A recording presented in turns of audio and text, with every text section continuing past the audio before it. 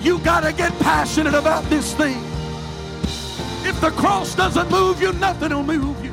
I'm offering you something that's greater than silver and gold. I'm offering you something that's greater than an increase in your pay on your job. I'm offering you There's no shortcuts to the glory. We've got to get past week-to-week living. We've got to multiply our prayer life. We've got to multiply our effort. And we are willing to give. God will always give it back to us in good measure that is pressed down, shaken together, and running over. Hey, thanks for checking out our Christian Life Church podcast. You will be hearing from one of our pastors or guest speakers, either at our Frankfort or Lebanon campus. Prepare your hearts and your minds to receive a word from God. Thanks for listening. Enjoy and receive this message.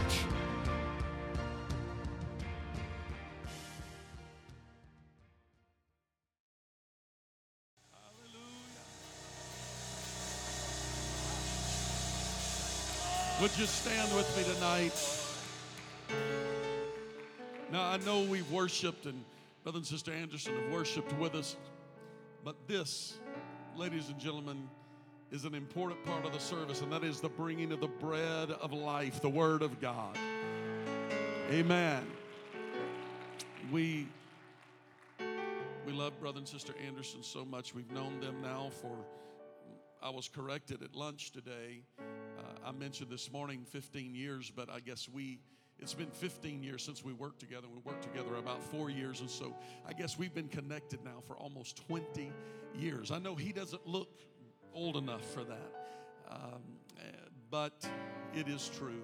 It is true. We have been working together for a long time, and he has served as our district youth president. He has served as a pastor for several years, and youth pastor for several years, and now on the field as a full-time evangelist. We love and appreciate Brother and Sister Anderson, their family, so very much. I want to step aside, let him bring the word of the Lord tonight. Would you make them feel very, very welcome as it comes? Take your liberty and preach your heart.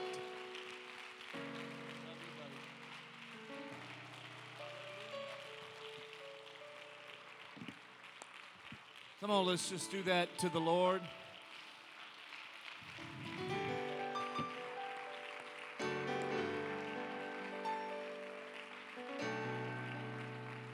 I'm not trying to dictate your praise, but you know we're coming to the end of another year. How many God has been good to this year? I wish you'd close your eyes, lift your hands, and praise God for His goodness to you. Come on, I wish you'd thank Him. Come on, that's it. God, you've been good. God, you've been good.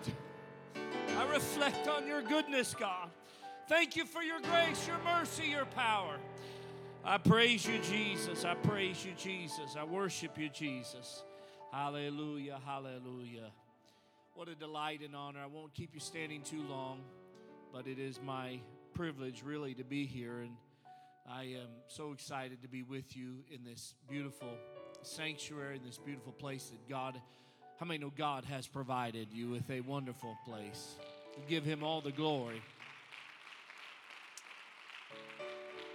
And your willingness to be a part of that here in Frankfort.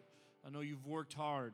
You've been on the team, and I'm not here to act like I know anything, because I don't know any of the time and the stress and the hours and the willingness that you've put in. But I tell you, there's a lighthouse here because you have stepped in with God and said, we're going to build a church, and not just the building, but the place that God has given you of revival in your city. I believe God has a place of revival. I love your pastor, his wife. I love all their boys.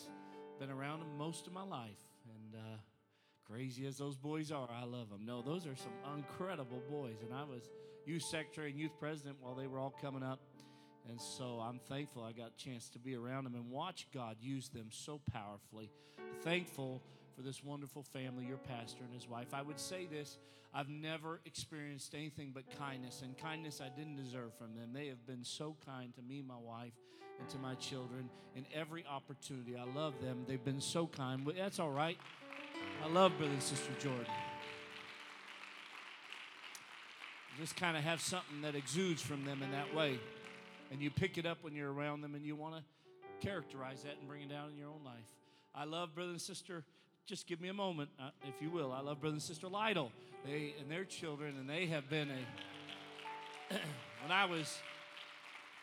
we were on the youth team together, and we served together all these years, and we kind of were the comrades of our generation.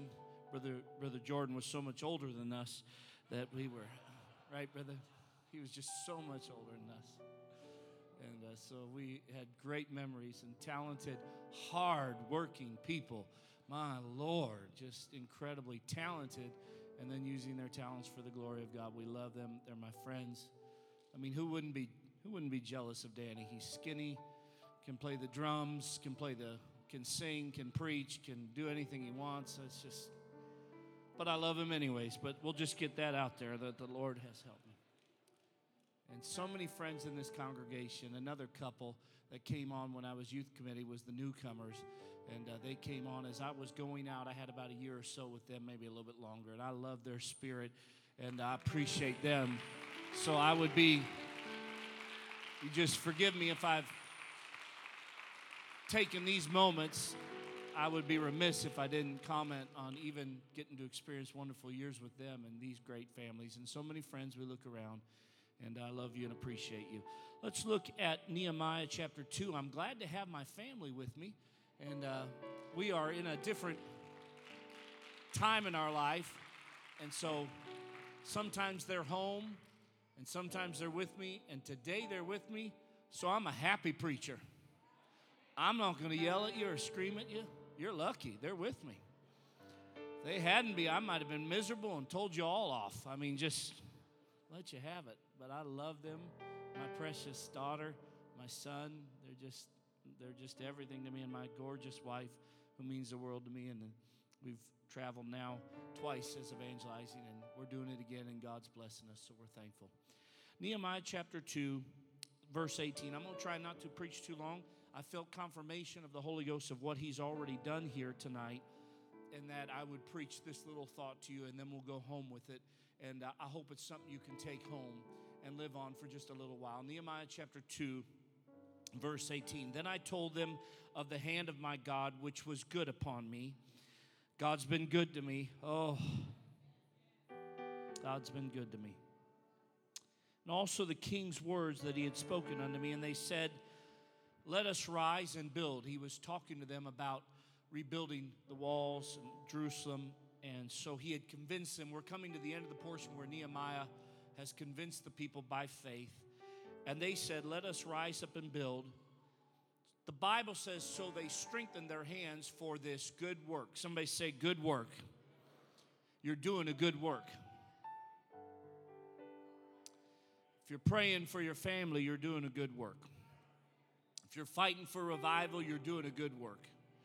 If you're believing that you're going to press on and see God do miracles in this city, in every situation, you're doing a good work. If you're standing in the gap when there's a lot of others who should be, but you're standing in the gap for needs, you're doing a good work. If you're building the spiritual habitation in a world that is not trying to uplift you spiritually, and you're trying to make a place for your family to serve God, you're doing a good work. All right? You believe that? We're doing a good work. But when Sanballat the Horonite and Tobiah the servant, the Ammonite, and Geshem the Arabian heard it, they laughed us to scorn that we were doing a good work, and despised us and said, what is this thing that ye do? We're doing a good work.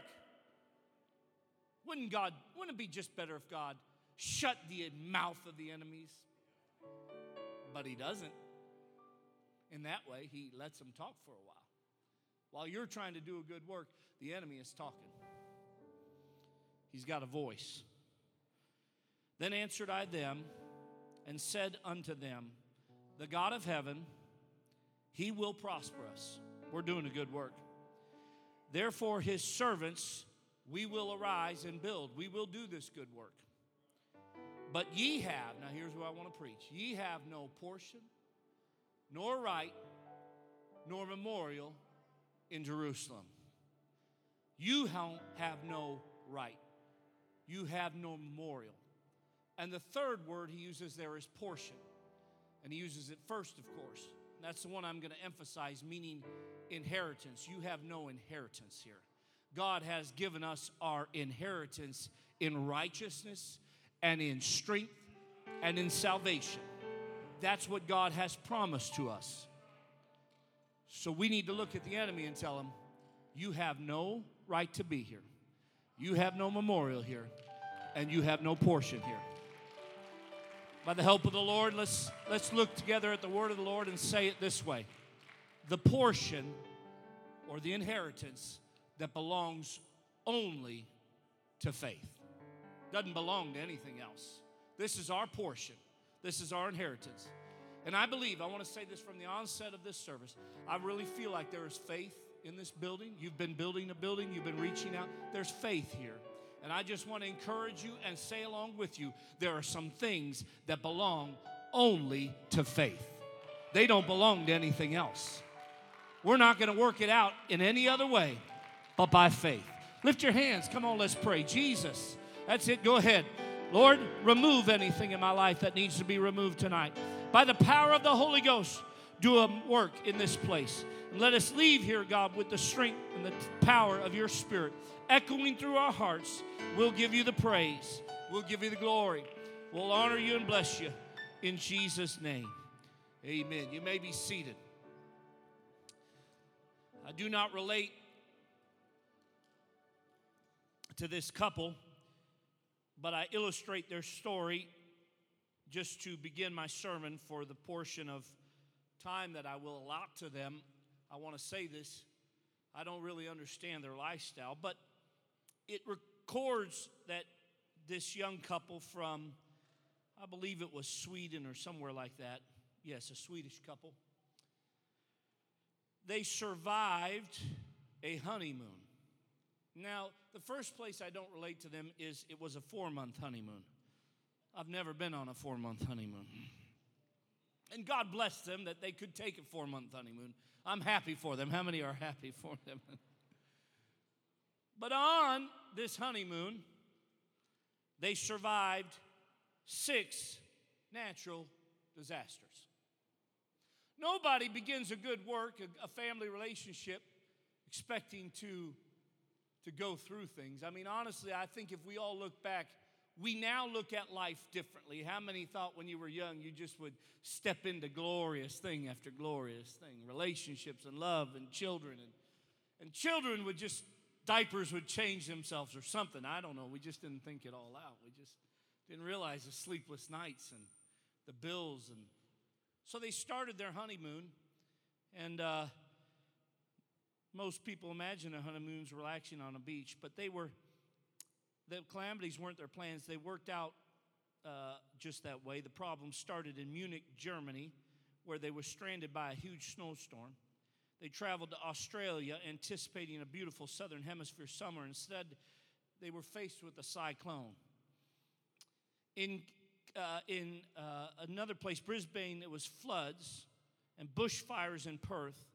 The cyclone was such a close call that we escaped by the skin of our teeth. They were forced to evacuate their hotel and spend more than a day inside a shopping center with 25 others. They were en route to New Zealand, and the country was hit with a 6.3 magnitude earthquake. Finally, they finished up their honeymoon in Tokyo, Japan, and watched buildings fall before their eyes when the country was struck by an even larger earthquake. And although it wasn't exactly the peaceful vacation they hoped for, they eventually came unscathed through all those 6 natural disasters and got home. And the man said, I know marriages have to endure some trials, but I think we've been through most of them in the first few months and just in our honeymoon. Now we know the truth, that now they come home and life is a trial and a challenge. They're going to face storms. They're going to face tests. But they've begun a good work. If you'll just let me elaborate on their story for a moment. They've begun a good work, and it's not the end of the nights that will be restless and the nights that will be tiresome.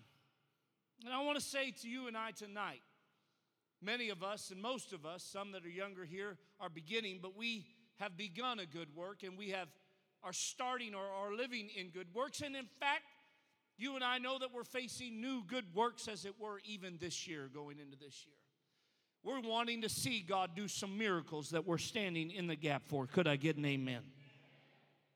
And I've come to tell you, as you know, that without faith, there are some things that these good works will not attain us to.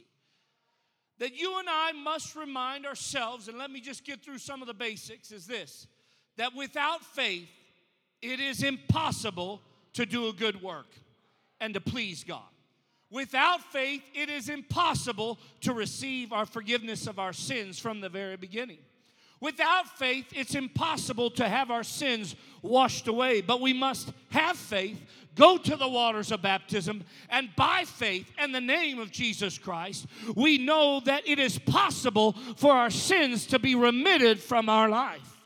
By faith, we can say, I believe that the Spirit of God that raised up Jesus from the dead wants to dwell within me, and I can receive the gift of the Holy Ghost. But without faith, it is impossible to please God at all. For he that cometh to God must start every good work with believing that God is, and that he is a rewarder of somebody who's made up in their mind one more time, I'm standing up to do a work for God, and by faith, he will reward.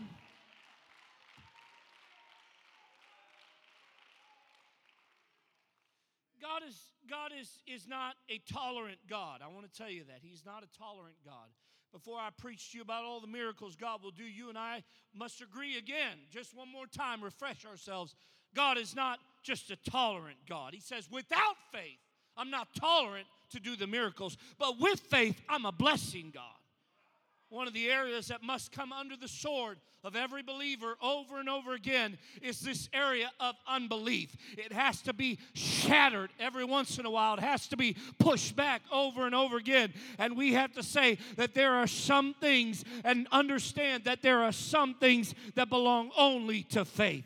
James said it this way: a man may say, thou hast faith, I have works. Show me thy faith without thy works, and I'll show you my faith by my works. There are some things that God is intolerant of. Faith and obedience must be displayed in your life. You got to lift your hands when it's time to lift your hands. You got to repent when it's time to repent. You got to cast out every unbelief when it's time to cast it out. You got to stand and praise God when you don't understand why you're praising God. You got to say, in everything I will give thanks, for God is intolerant of my complaining. But if I will thank him, I'm going to do a good work, and God is a rewarder of them.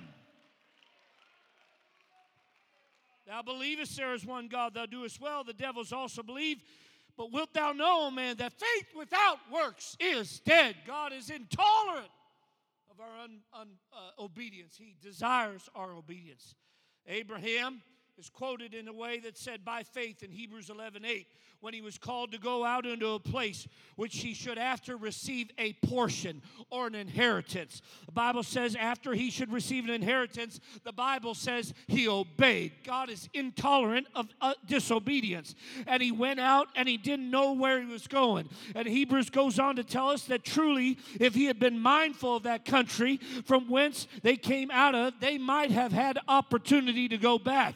They might have had a chance to go back, and God would have stopped at that moment and said, I am intolerant of your disobedience. I will not allow it, Abraham. And we would have not known the story. But Abraham found out through God that there is an inheritance that only belongs to faith. So he didn't know where he was going, but he obeyed. And he walked with God. And he was a blessing not only to his family, but the Bible says we stand here being blessed of him, all nations, because there are some things that only belong to faith. And so everywhere Abraham went in faith, we stand here saying, that's it, Abraham. Come on, Abraham. We're with you. We believe that God is going to give us something. I don't know where I'm going. I don't know how I'm going to get there. I don't know how it's going to come to pass. Man has a tolerance that Christ came not. Man is tolerant of your complaining. Man is tolerant of our disobedience sometimes and excuses us. But God is not tolerant of unbelief. He that cometh to God must believe that he is. Must. Jesus, he came. Let me just give you two scriptures why we got to understand some things about God. Luke chapter 19, verse 10 says, "For the Son of Man has come to seek and to save that which was lost." That's the God I want to serve. He came to seek and to save that which was lost. If you're going to do a good work and being saved, God came for that. Move over to Matthew chapter 10 and verse 34, and the Bible says, "Think that I have come not to send peace on earth." Whoa, let's go back to the other one where he says, "I've come to seek and save the lost." Now he says, "Oh, don't think that I'm come to send peace on the earth. I came not to send peace, but a sword." Okay, I got two contradicting scriptures here. I came to seek and to save that which lost, and you came not to bring peace, but to bring a sword. And it's a simple principle that God was saying. I came to save, but I didn't come the way you think I came. Let me give it to you this way. God did not come to bring peace to our sinful lives. He said, "I come with a sword." He said, "I come to let you know that you can be saved, but when I come with the dividing word to let you know if you're going to be saved. I came with peace. I came, or not with peace, I came to bring something. I came to bring it out of you, what is in you that doesn't need to be in you. And faith, hear me now, I'm going to bring it home in just a moment. Faith is one of those things that God came to bring a sword to your life. He said, I come to save you, but I also came with the sword. I can illustrate it this best way. I have sat in rooms where the doctor walked in and said, "I've come to save your life." And in the next moment, he said, "But I didn't come to bring peace. You got a cancer in your body." Hear me, somebody.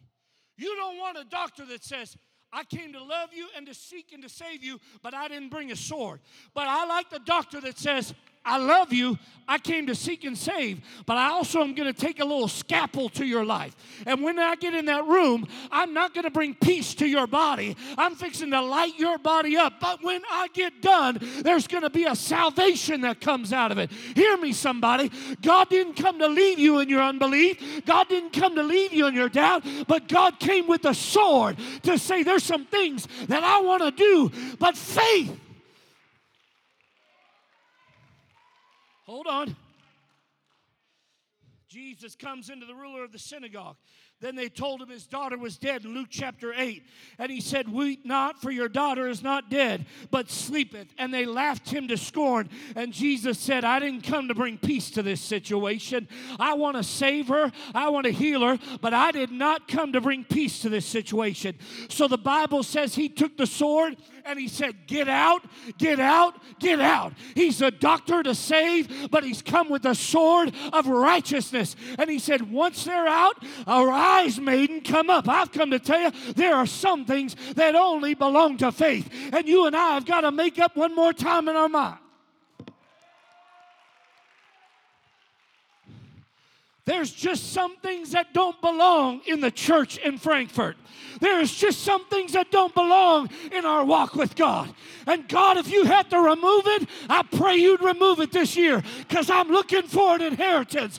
I'm looking for a revival. I'm looking for a family to come through. I'm looking for some salvation. And God, don't bring peace to my life. Bring a sword.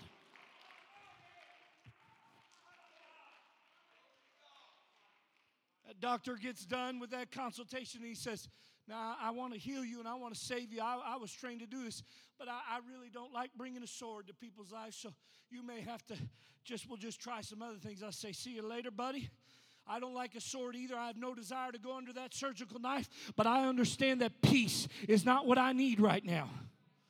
Comfort of my own soul and my own wants and my own pity party is not what I need right now. I need a God with a sword. I need somebody that's going to say, there's some things that don't belong here, but if you can walk in faith, there's a portion." So we come to the book of Nehemiah. And I'm going to just key on 2 of the 4 verses that I believe jump out to me in Scripture. And here's the first one. Nehemiah in chapter 2 looks at him and says, you don't have a right to be here. You don't have a portion. This doesn't belong to you. You need to look at the enemy and say, God's got something for my family. An enemy, you don't have a right to be here. And the first voice that rises up was the voice of unbelief.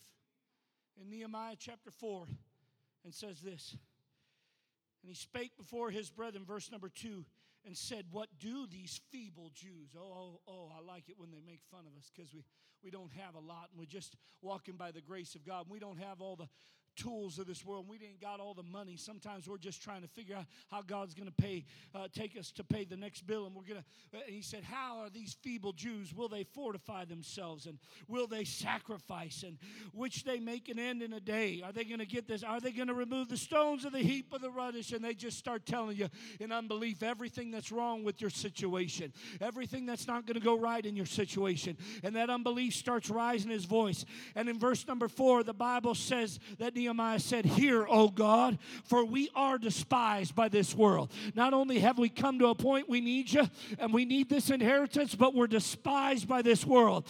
And turn their reproach upon their head and give them for a prey in the land of captivity. And Nehemiah had already said it, but he was saying it again. There is no right and no portion and no inheritance for a voice of unbelief. So God, turn them away. Turn that voice away. Let it be defeated, God. And I've come to preach to somebody. There are only things that belong to a faith. So you and I got to make up in our mind there's some things that don't belong in our walk with God. And unbelief is something that doesn't belong. And when that voice starts to rise up, we're going to have to get up Monday morning and Tuesday morning and say, I thank God for church on Sunday. I thank God for everything that God's been doing. But enemy, if you think you're going to raise up and tell me not to believe on Monday, you got another thing coming. You have no right to be here. You have no portion here. You don't have a memorial here. So in the name of Jesus, I command you, get thee behind me, Satan.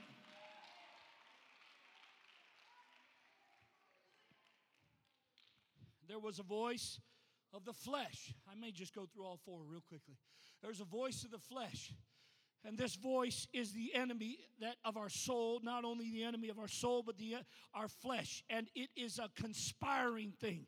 And they conspired in verse 8 to come and to fight against Jerusalem. The Bible says your flesh is the enemy of God. I want you to hear me real quick.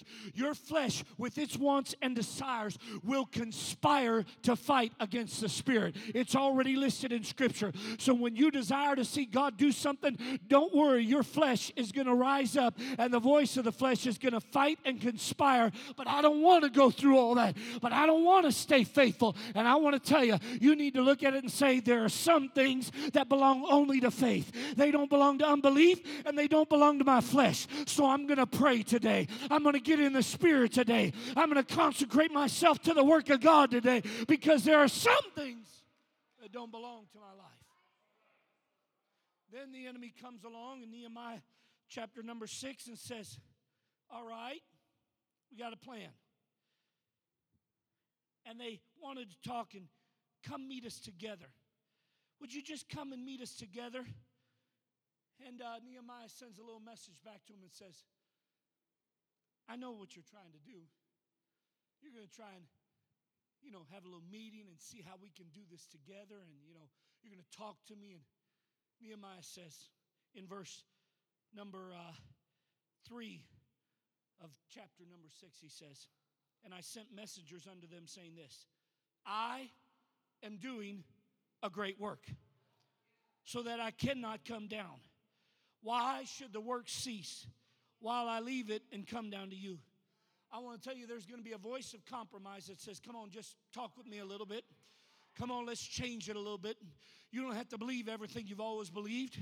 You can let's meet together with the enemy, and the enemy says, come on, let's change just a little bit. Let's, I know the pastor preaches it, but let's work together. Let's talk about it. I know he's challenging us to be faithful and to the call, and to live holy and live righteous, and to be fervent in our walk with him. And there's all the things, but the enemy's going to come along and say, I got a little voice for you. It's called compromise, and it's called a willingness to just say, I can make it how I think and how I feel. And I've come come to tell you that there are some things that don't belong there.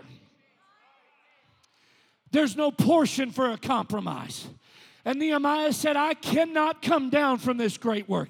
By the way, that great work wasn't really that easy. When you're doing a great work, it's kind of bland and boring sometimes. And somebody's going to say, it looks a little easier over here. It's a little bit more celebratory over here. You don't have to work it hard. And he said, but you don't understand.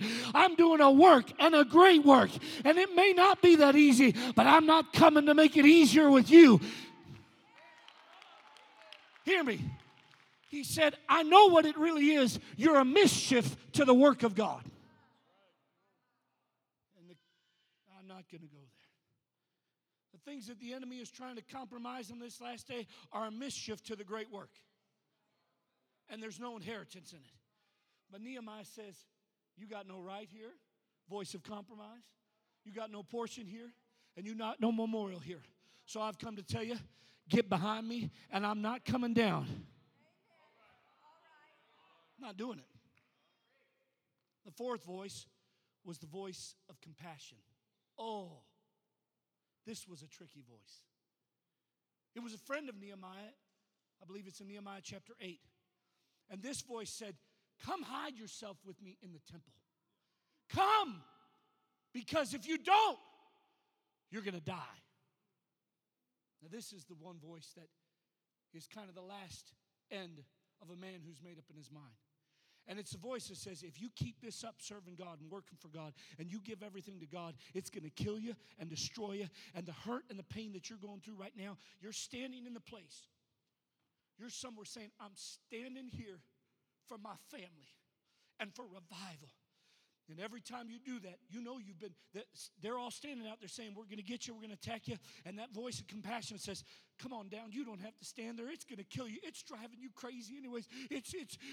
You're just doing this great work. And they just keep yelling and shouting. So the voice of compassion comes down. And Nehemiah was revealed to by the Holy Ghost. It was a lie anyways. That was a man that had made an agreement already with the enemy. And that voice that thought was his friend was actually a voice of the enemy trying to get him to come down from a great work. I come to tell you, it's not the last day it's not the day to let the voice of a false compassion say you can come down. You don't have to fight that hard. I want to tell you, don't be weary in well-doing. Don't give up. God's going to show up. He will give you strength every day you stand, every time you pray, every time you lift your voice, every time you say, I'm doing a good work, and that enemy attacks. I want to tell you, God's going to show up and He's going to give you strength. So you tell that voice of false compassion, get behind me.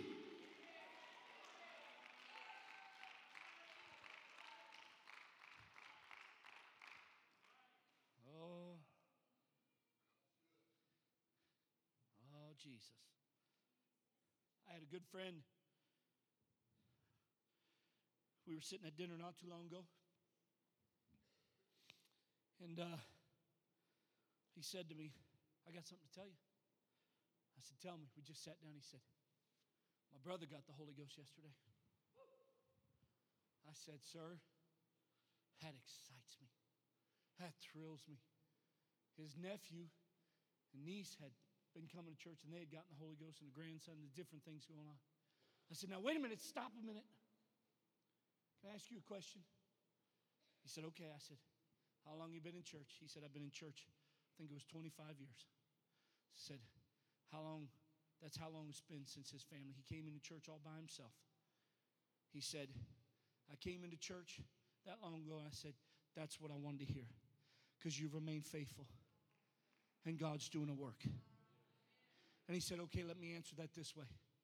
He said, I came in a long time ago, and he said, I was pleading with God and begging God about the third year. He said, I can show you the place. I was saying, God, please save my family. Please save my family.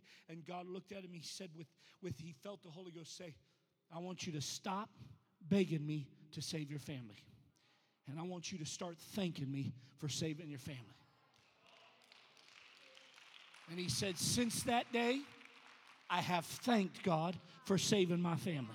because there are some portions that belong only to faith. Now, you can think of me what you want when I leave, and I think Brother Jordan's probably on me with this. I don't believe that we can beg God or cry our wishes into existence. Now, I've wept some things. I have cried through some things, and I will cry through some things some more. But I've lived long enough to know that I am going to have to put my faith in God. And I'm going to have to put one step in front of another and say, God, I'm like Abraham. I don't know where you're leading me, and I don't know how we'll get there. But there is a portion from my family. There's an inheritance for a revival. There's a belief. So I'm not going to let those voices in my life. And I'm going to step day by day, because I do believe that without faith it is impossible to please God. But he that cometh to God and beginneth a good work must say, I believe, so get behind me. You don't belong here. I'm praying Monday. I'm believing Tuesday. I'm coming to church Wednesday. I'm believing God next Sunday. You'll find me doing a good work, because there is a portion.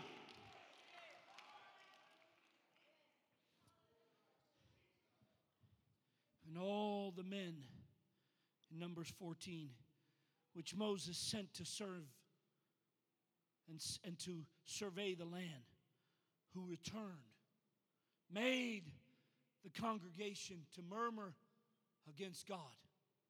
And God said, that's it. I'm intolerant of that. Hear me. And 10 men, Numbers 14:37, and even those men that did bring up the evil report upon the land died by the plague before the Lord. 10 did not get the inheritance. 2 did. That's not my word. That's his word. The portion only belongs to faith.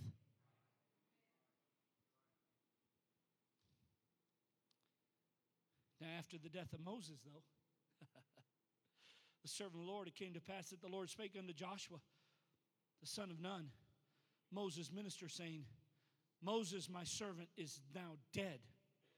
Therefore, arise and go over this Jordan, thou and all this people, for there's a portion for you, unto the land which I do give them, even to the children of Israel. And every place that the sole of your feet shall tread. I'm in Joshua 1 and 3. Every place that the sole of your feet shall tread upon, that have I given unto you. 10 died outside, and 2, God said, wherever you walk, there's a portion that belongs to faith.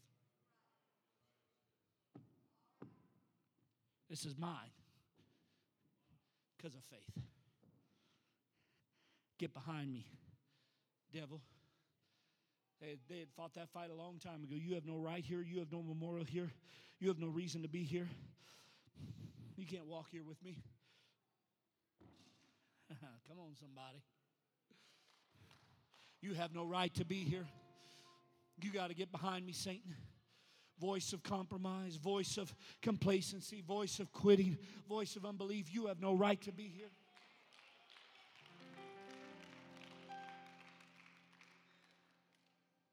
I'm smart enough to know that if it's for me, it's for you.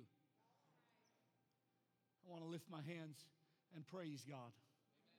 And doubt says, hands down. Compromise says, give up a little bit on the work, the real work. And I want to put my hands down.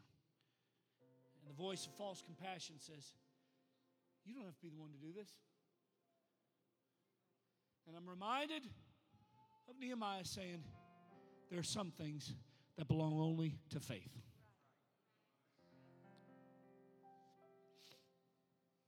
David came. Stand with me. Here we go.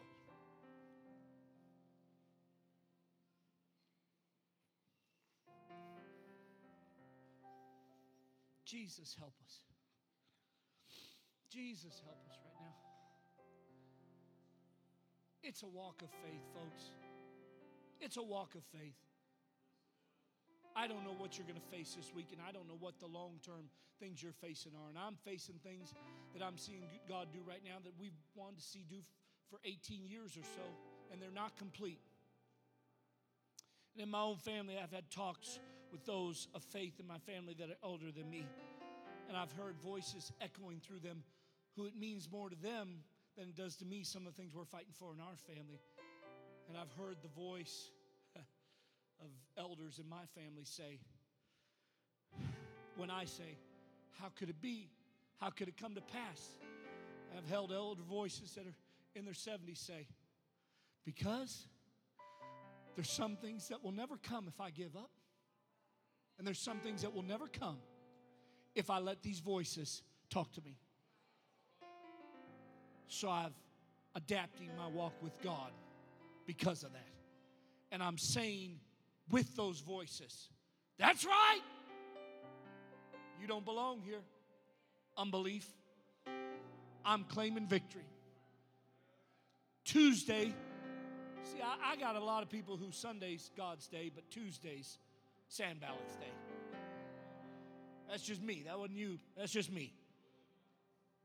Sanballat comes by on Tuesday and starts talking to me, and I start saying, you know, you got a good point there. And I want to hear the voice of God just declare through us tonight. One more time, so we can look at the enemy on Tuesday and say, you have no right here.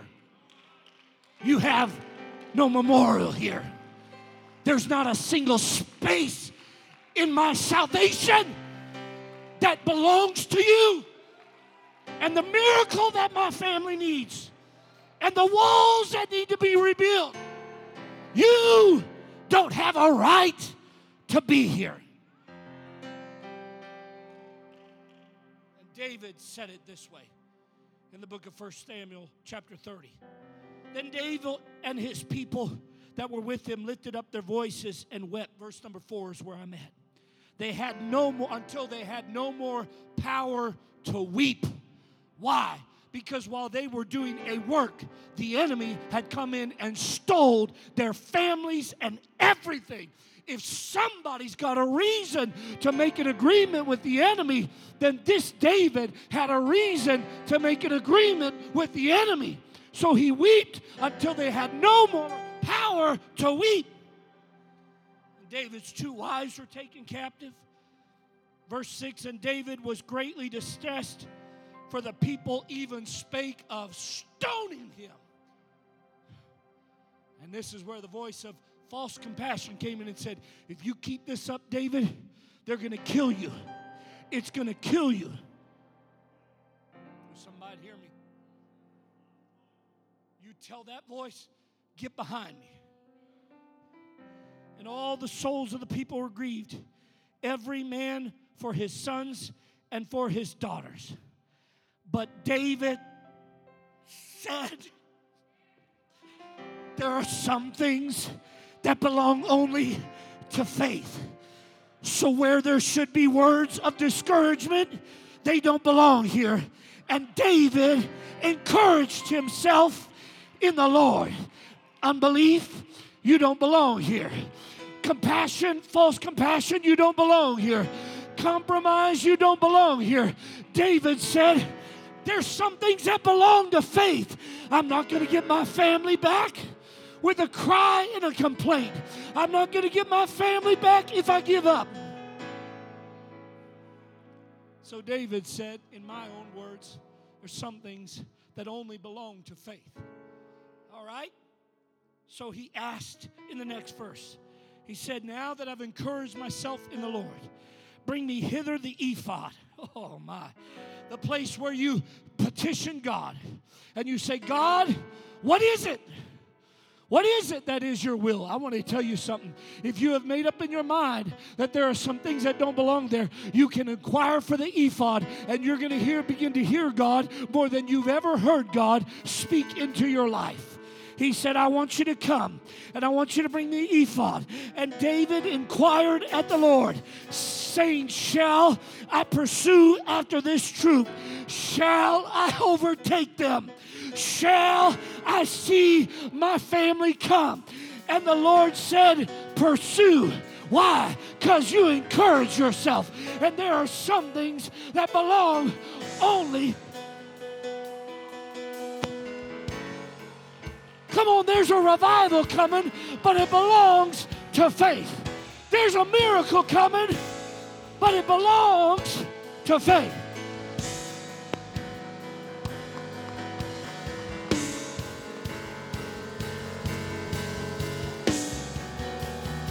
Come on, that's it. Go ahead. Come on, lift those voices. So David went after him. Come on, that's all right. The Holy Ghost just touching somebody right now. Go ahead. Go ahead, yeah. Thank God. Praise God. Lift up your voice. Your spirit lives within me. My victory. Your spirit lives within me. So I will walk in your peace. Your spirit lives within me. My victory.